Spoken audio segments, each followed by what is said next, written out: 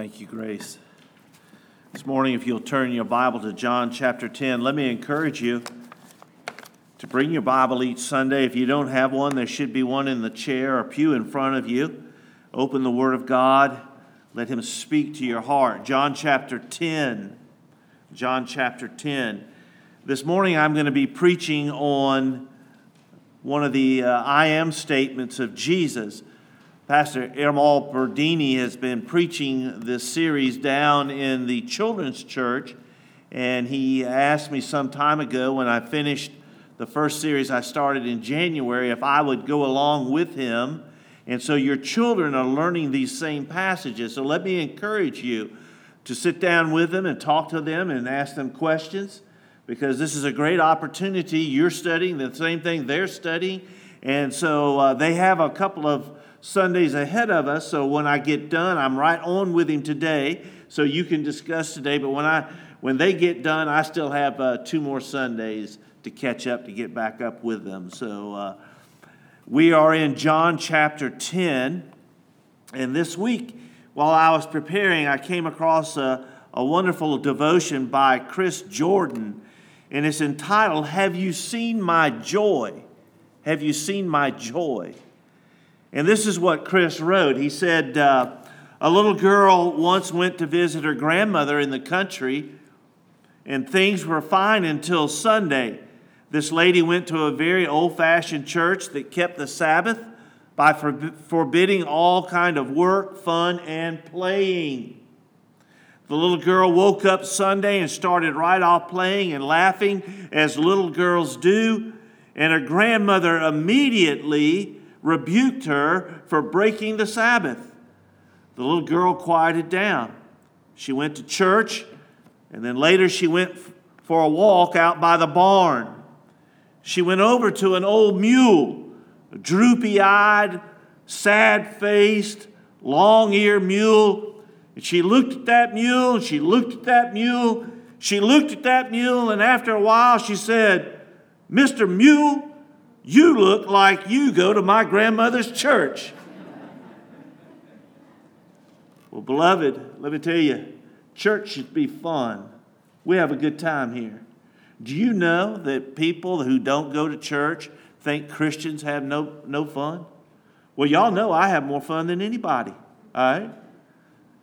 We should be having fun. The title of my message this morning is "The Abundant Life Promised by Jesus." The abundant life promised by Jesus. Now, look with me in verse 10. Verse 10 is the key verse. If you have your own Bible, you ought to write key out beside it, or you can just, if you're an artist, you can draw a key, and that way you know that this is the key verse for this passage. Let's read it together. It says, "The thief comes only to steal and kill and destroy. I came that they may have life and have it abundantly." Look at that. You ought to highlight that. The series that I'm going to share with you is this series of the I am statements. And what I want to try to get across to you is that we can trust Jesus, our Savior. We can trust our Savior. Now, notice the theme as I read it to you. In life, we face so many threats every day. Threats to our finances, threats to our family, our marriages breaking up, children and parents fighting nonstop. Our jobs are full of chaos. Children and parents fighting with no peace in our homes. And Jesus says, "I am the door. I am the good shepherd. I bring life beyond your," what does it say, beloved? Dreams. In this passage, a great drama is taking place. Presented as a life of peace and safety and the presence of the Lord. It is compared with a life of death and destruction. We see there is an unknown foe who is seeking to get in And in this text, the Bible says the unknown foe is a thief, a robber. So this morning we have this great drama that is taking place. A worldwide study of 90,000 people, now that was some big study, showed the 10 richest countries in the world also had the highest rates of depression. Now, how can that be? How can the 10 richest countries in the world also have the highest rates of depression? The United States had the second highest rate of depression, exceeded only by France. This tells us that joy and happiness aren't dependent on wealth and circumstance. Those who have the most reason to be joyful are often the most depressed. This morning I want to share with you some wonderful lessons about this abundant life that Jesus is offering. Now notice your outline, point number one. Point number one, Jesus cares for his people. Point number one, Jesus cares for his people. Now look with me in verse 7 of chapter 10. It says, "So Jesus again said to them, 'Truly, truly.'" Now, if you have your Bible, you should highlight that because he is repeating himself and he's saying there's a truth that I want you to know. He's saying, "Truly, truly, I say to you, I am the door of the sheep." Now, this is that first I am statement that we're going to look at today. He says, "I am the door of the sheep." Notice he said, "I am the door of the sheep." We'd say, "I'm the door of the sheep pen or sheep corral." But Jesus says, "I am the door of the sheep." Look at verse 8. "All who came before me are thieves and robbers, but the sheep did not listen to them." Look at verse 9. "I am the door." You should highlight that. "If anyone enters by me, he will be," what's it say, beloved? Saved. You'll be saved and will go in and out and find pasture. Now, sheep need pasture. That's where they get everything they need. They need a good meal. They need some good water to drink. They need a nice place to lay down. This is where he leads them. So he says here in verse 9 that if you enter by him, you will be saved and you will go in and out and find pasture. Now in verse 7 and verse 9, you see that he says the door twice. In these verses we see that Jesus' sheep, that's what I call them. You want to write that down on your outline today or in your Bible. Jesus' sheep. You see, there's sheep that don't belong to Jesus. They belong to Satan. Those are Satan's sheep. Jesus' sheep, listen to this, they do not listen to thieves and robbers. Jesus' sheep only listen to Jesus. God knows our needs and he loves to supply them. Now look with me in John chapter 10 and look at verse 2. In verse 2 it says, "But he who enters by the door is the shepherd of the sheep. To him the gatekeeper opens. The sheep hear his voice. He calls his own sheep by name and leads them out." He calls them by name. Beloved, he knows your name. He knows my name. He loves us. He calls us by name. He leads them out. Look at verse 4. "When he has brought out all of his own, he goes before them, and the sheep follow him." Notice that he leads the sheep. The sheep don't lead Jesus. You see, we have this false misunderstanding that the shepherd, he's just wandering around behind the sheep, going wherever they go. That's not what happens. Jesus says that I lead the sheep, My sheep know my voice, and they follow me.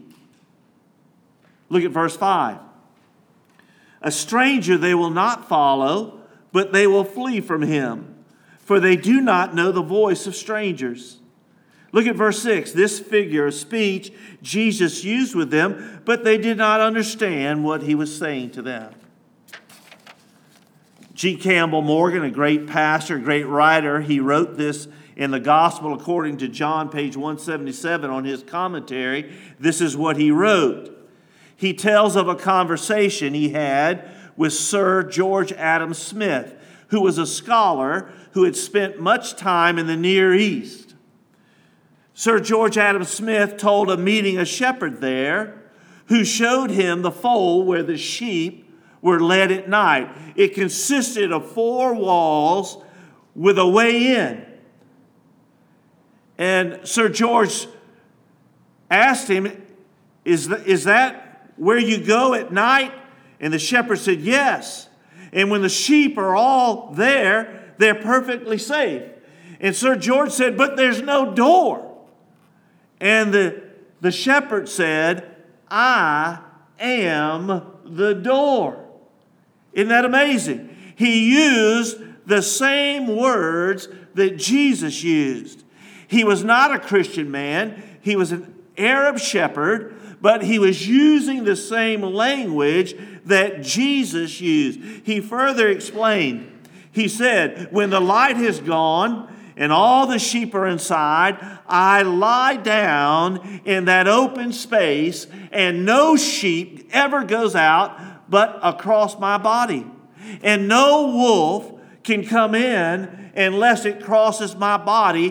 He said, I am the door. Beloved, isn't that what Jesus said? Jesus said, I am the door. The Message translates our key verse in this issue here. It says, I came so that they could have real and eternal life, more and better life than they ever dreamed of. This is what Jesus is saying when he says, I care for my sheep. Now, the second lesson I want you to see, look at your outline and look at point number 2. The thief comes to steal and to kill and to destroy. Now, you need to look at these 3 things.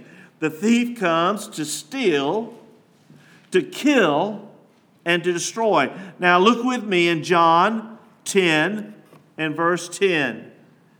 The thief comes only to steal, kill, and destroy. Now, this is our key verse.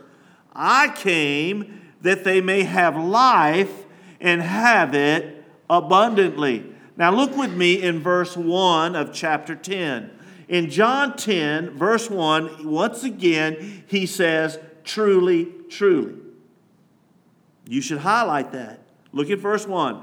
Truly, truly. And in verse 7, he says it again. Truly, truly. I say to you, he who does not enter the sheepfold by the door, but climbs in by another way, that man is a thief and a what, beloved? Robber. You see, there are people who are trying to get into the sheep pen that are not the shepherd.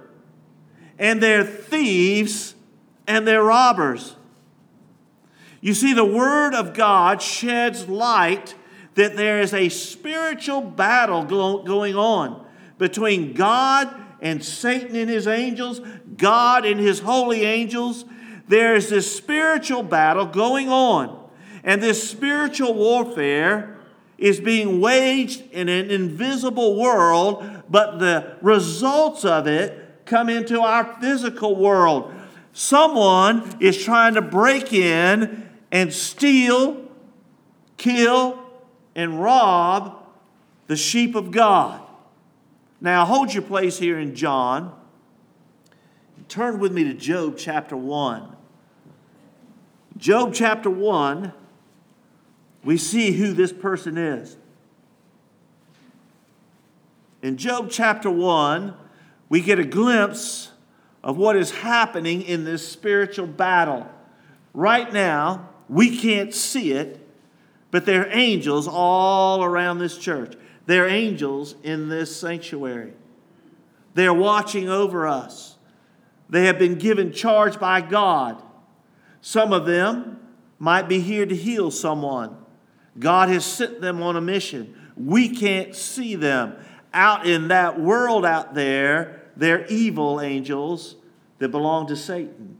There's a spiritual battle going on. In Job chapter 1, look at verse 6. It says, "Now there was a day." Beloved, be thankful the sun comes up every day, and there's always a day. Today's a day, amen?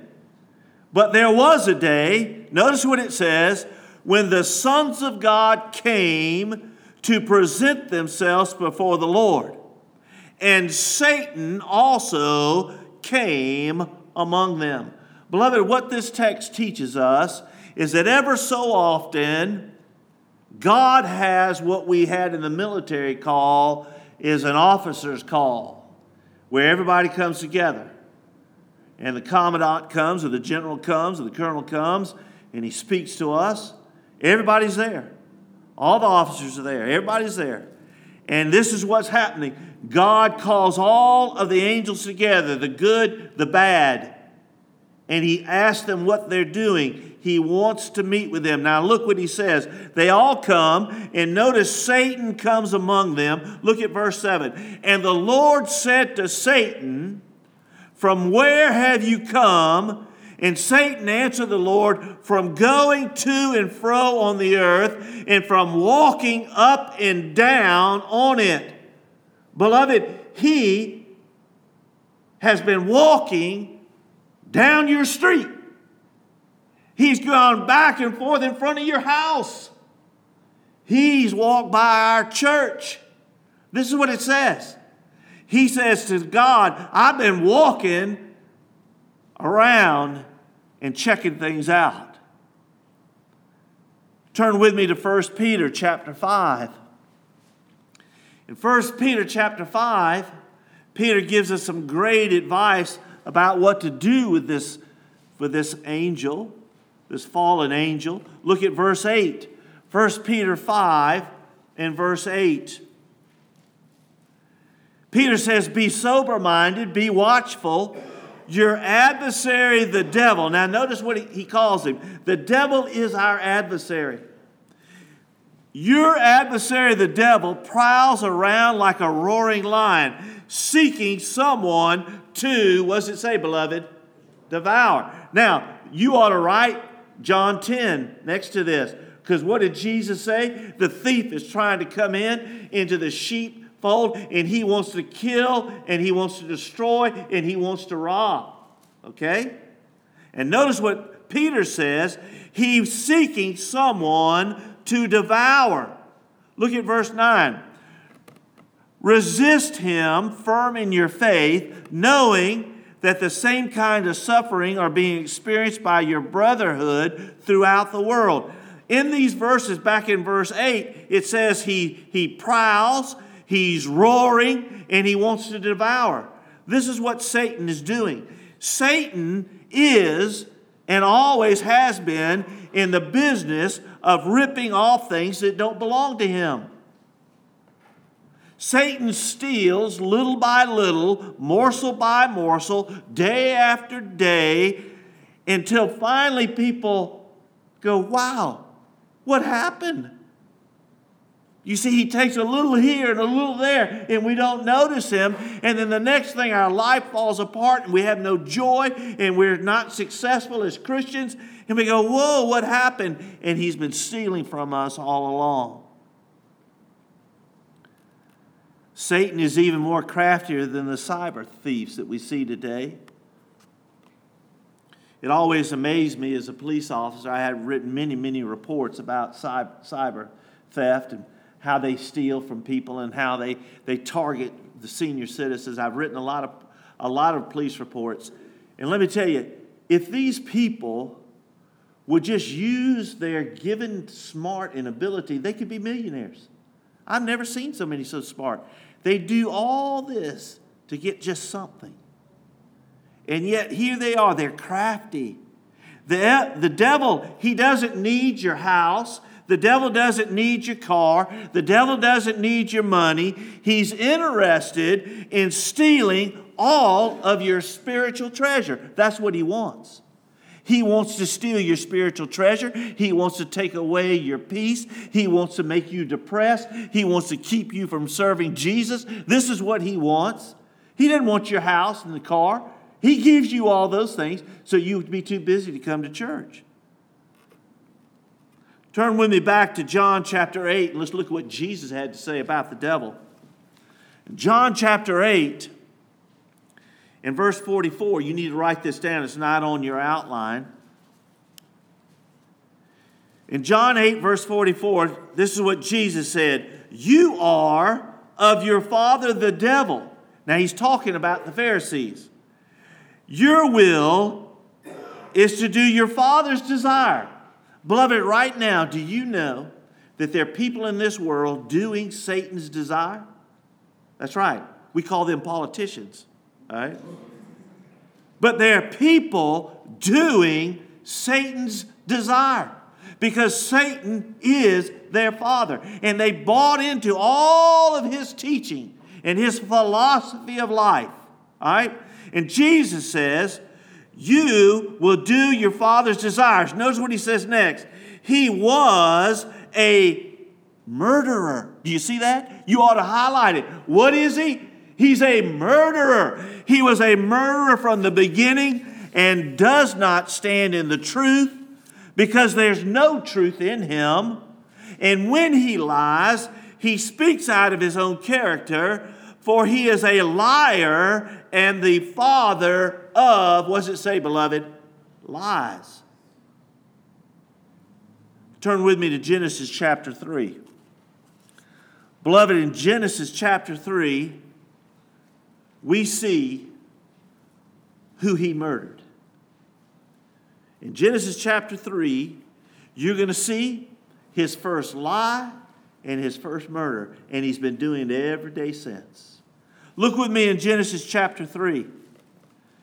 It says in verse 15, now the serpent was more crafty than any other beast of the field, and that the Lord God had made. And he said to the woman, and we know that Satan was in this serpent, did God actually say, you shall not eat of any tree in the garden? And the woman said to the serpent, we may eat of the fruit of the trees in the garden, but God said, you shall not eat of the fruit of the tree that's in the midst of the garden, neither shall you touch it, lest you die. But the serpent said to the woman, you will not surely die. Look at verse 5. Verse 5, I'm reading 1 through 5, my bad. Verse 5, for God knows that when you eat of it, your eyes will be open, and you will be like God, knowing good and evil. Beloved, in Genesis, God said, the day you eat of the fruit, you will die. You will die. Even though their deaths did not occur immediately, Satan murdered Adam and Eve and every last one of us. We're all going to die. My mother died 2 weeks ago. Y'all know that, and thank you for all your cards. It's because of Satan. Right here in Genesis. He is a deceiver. He is a murderer. He's a liar. Satan uses deceit to murder them, and he uses the same means today. Turn with me to Revelation chapter 20. Revelation chapter 20. While you're turning there, let me tell you the story. Satan is going to be bound, and he's going to be put in hell. And for 1,000 years, Jesus is going to reign on earth. Can you imagine that? The King of Kings. You think it's a wonderful place, right? Jesus is in charge. There'll be no sickness. People will live 1,000 years and not die. Jesus is in charge. All the angels will be present. They won't be hidden like they are now. All the things of heaven will be seen. And then look what happens in chapter 20 and verse 7. And when the 1,000 years are ended, Satan will be released from his prison and will come out to, what's it say, beloved? Deceive the nations. that are on the four corners of the earth, Gog and Magog, to gather them for battle. And their number is like the sand of the seas, and they march up over the broad plain of the earth. They surround the camp of the saints and the beloved city, which is Jerusalem. But fire came down from heaven and consumed them, and the devil who had deceived them was thrown into the lake of fire and sulfur, where the beast and the false prophet were, and they will be tormented day and night forever and, what does it say? Ever. Now get the picture here. Jesus is ruling, and Satan is released, and he goes out and he deceives the nations of the world to rebel against Jesus Christ. Can you believe it? Yeah, I can believe it, because I watch our country today, and I watch how they push these ungodly principles and lifestyles on us. They are Satan's lifestyles. And if this could happen when Jesus is in control, imagine what Satan can do when Jesus is not in control. He is a deceiver. He is a murderer. Now turn back with me to John chapter 10. So we saw I am the door, and look at verse 11 of John chapter 10, and we see the second I am that we're going to look at today. In verse 11, he says, I am the what? The good shepherd. You should highlight that. Notice what he says. The good shepherd lays down his life for the sheep. He compares that with verse 12. He who is a hired hand and not a shepherd, who does not own the sheep, sees the wolf coming. He leaves the sheep and flees, and the wolf snatches them and scatters them. Look at verse 13. He flees because he is a hired hand and cares nothing for the sheep. So we see in this second point, the thief comes to steal and to kill and destroy, and now we compare it with the good shepherd who's willing to die for the sheep. Now turn with me to Jeremiah chapter 23. You ought to write this down. It's not on your outline. Jeremiah 23. The prophet Jeremiah writes from verse 1 and 2 these wonderful words.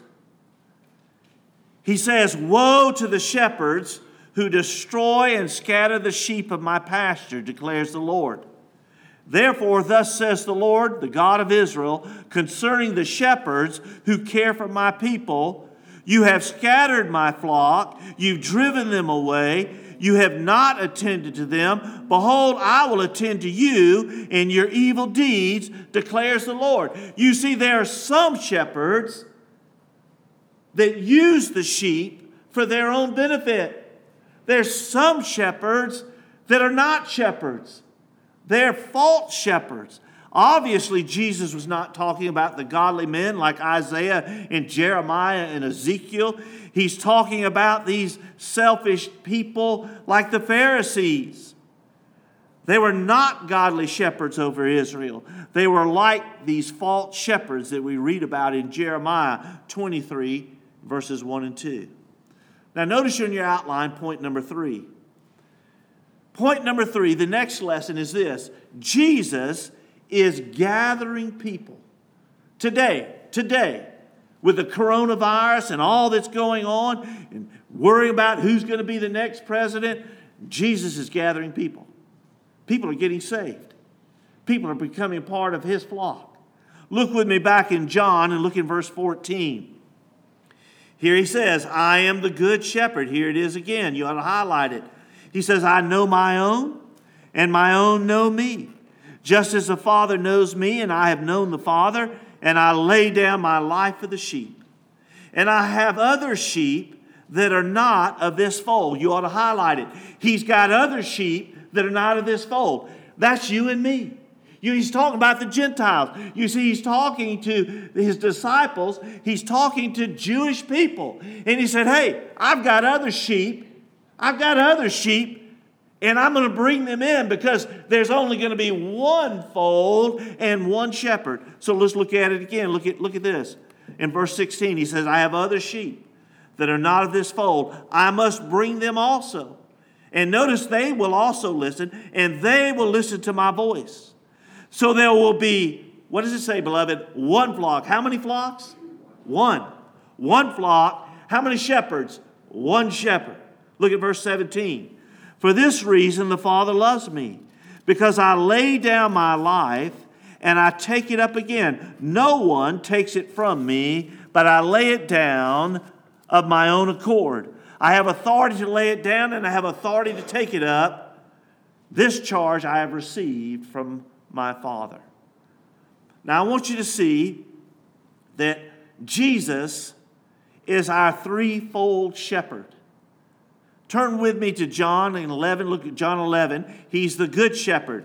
It says, I am the good shepherd. The good shepherd gives his life for the sheep. What does a good shepherd do? Gives his life for the sheep. So for the first shepherd, he's the good shepherd. Now turn with me to Hebrews chapter 13.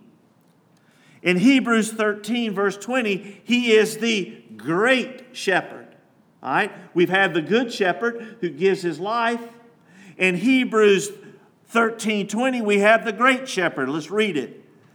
Now the God of peace, that brought again from the dead our Lord Jesus, that great, what does it say, beloved? Shepherd of the sheep, through the blood of the everlasting covenant. You see, the great shepherd died and rose again.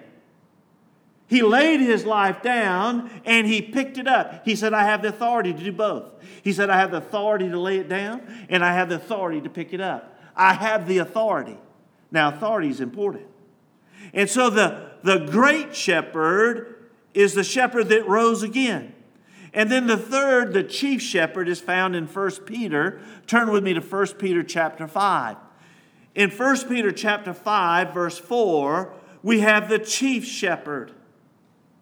In 1 Peter 5:4 it says, and when the chief shepherd shall appear, you shall receive a crown of glory that fadeth not away.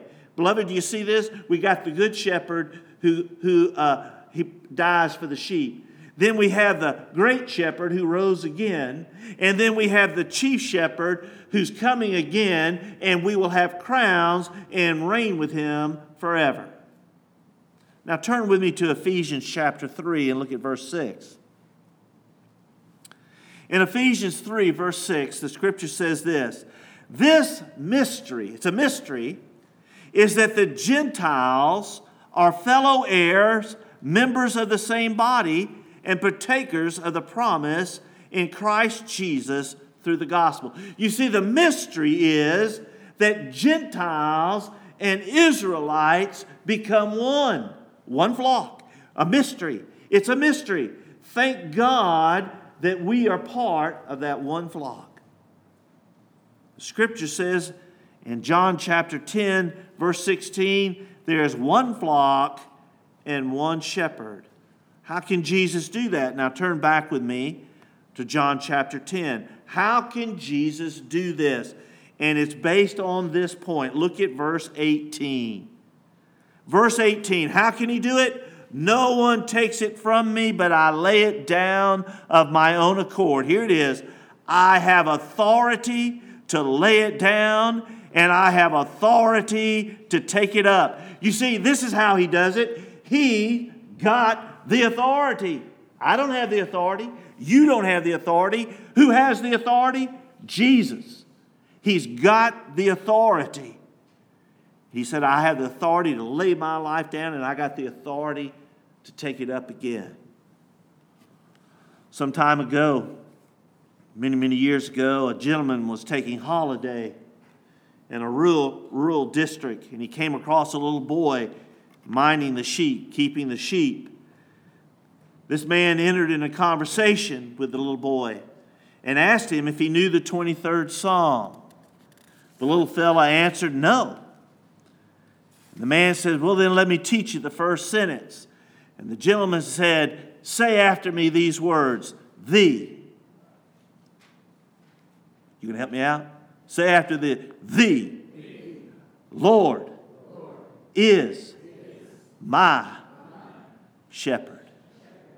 Little boy repeated the words just like you did.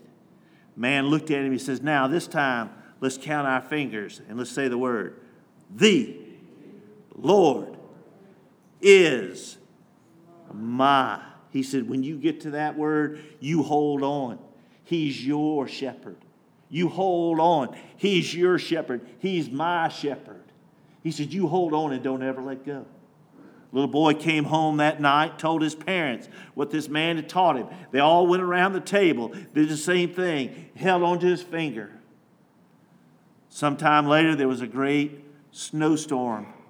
This little boy was lost. After the storm, they went out and they found him.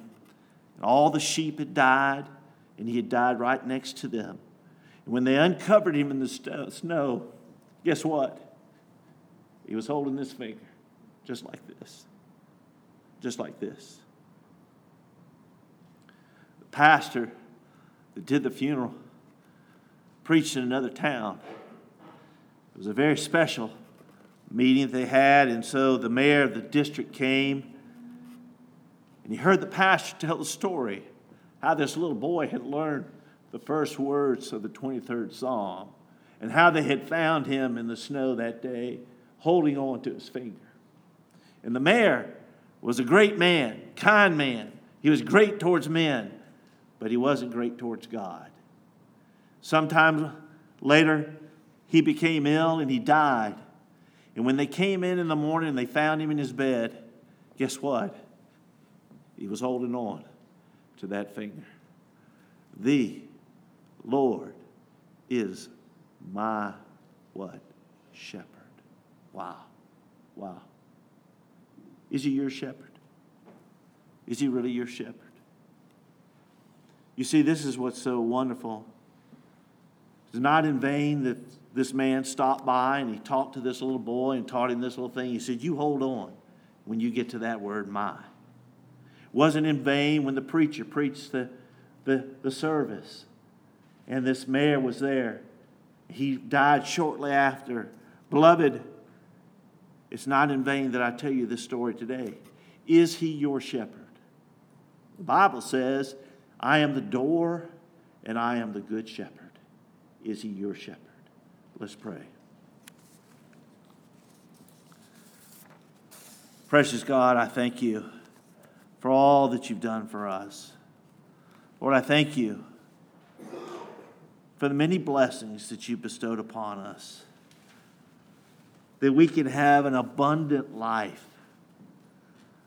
a life greater than we ever thought. And yet Satan comes and he tries to convince us that his life is what's really important. And all Satan brings us is pain and guilt and shame and misery. Friend, if you're here today and you've never asked Jesus Christ to be your Savior, let me just talk to you for a moment. The Bible tells us in Romans chapter 3 that we are all sinners, every one of them. Every one of us. Romans chapter 3, verse 23, it says, we've all sinned and fall short of the glory of God. But that's not the end of the story. You see, God loved us so much, he sent his Son to be the great shepherd, the chief shepherd, and the good shepherd. He died. He said, I have the authority to lay my life down. I've got the authority to pick it up. In Romans 10, verse 13, it says, whosoever shall call on the name of the Lord shall be saved. Shall be saved. Today, God is speaking to you about having a relationship with him. Would you make that decision?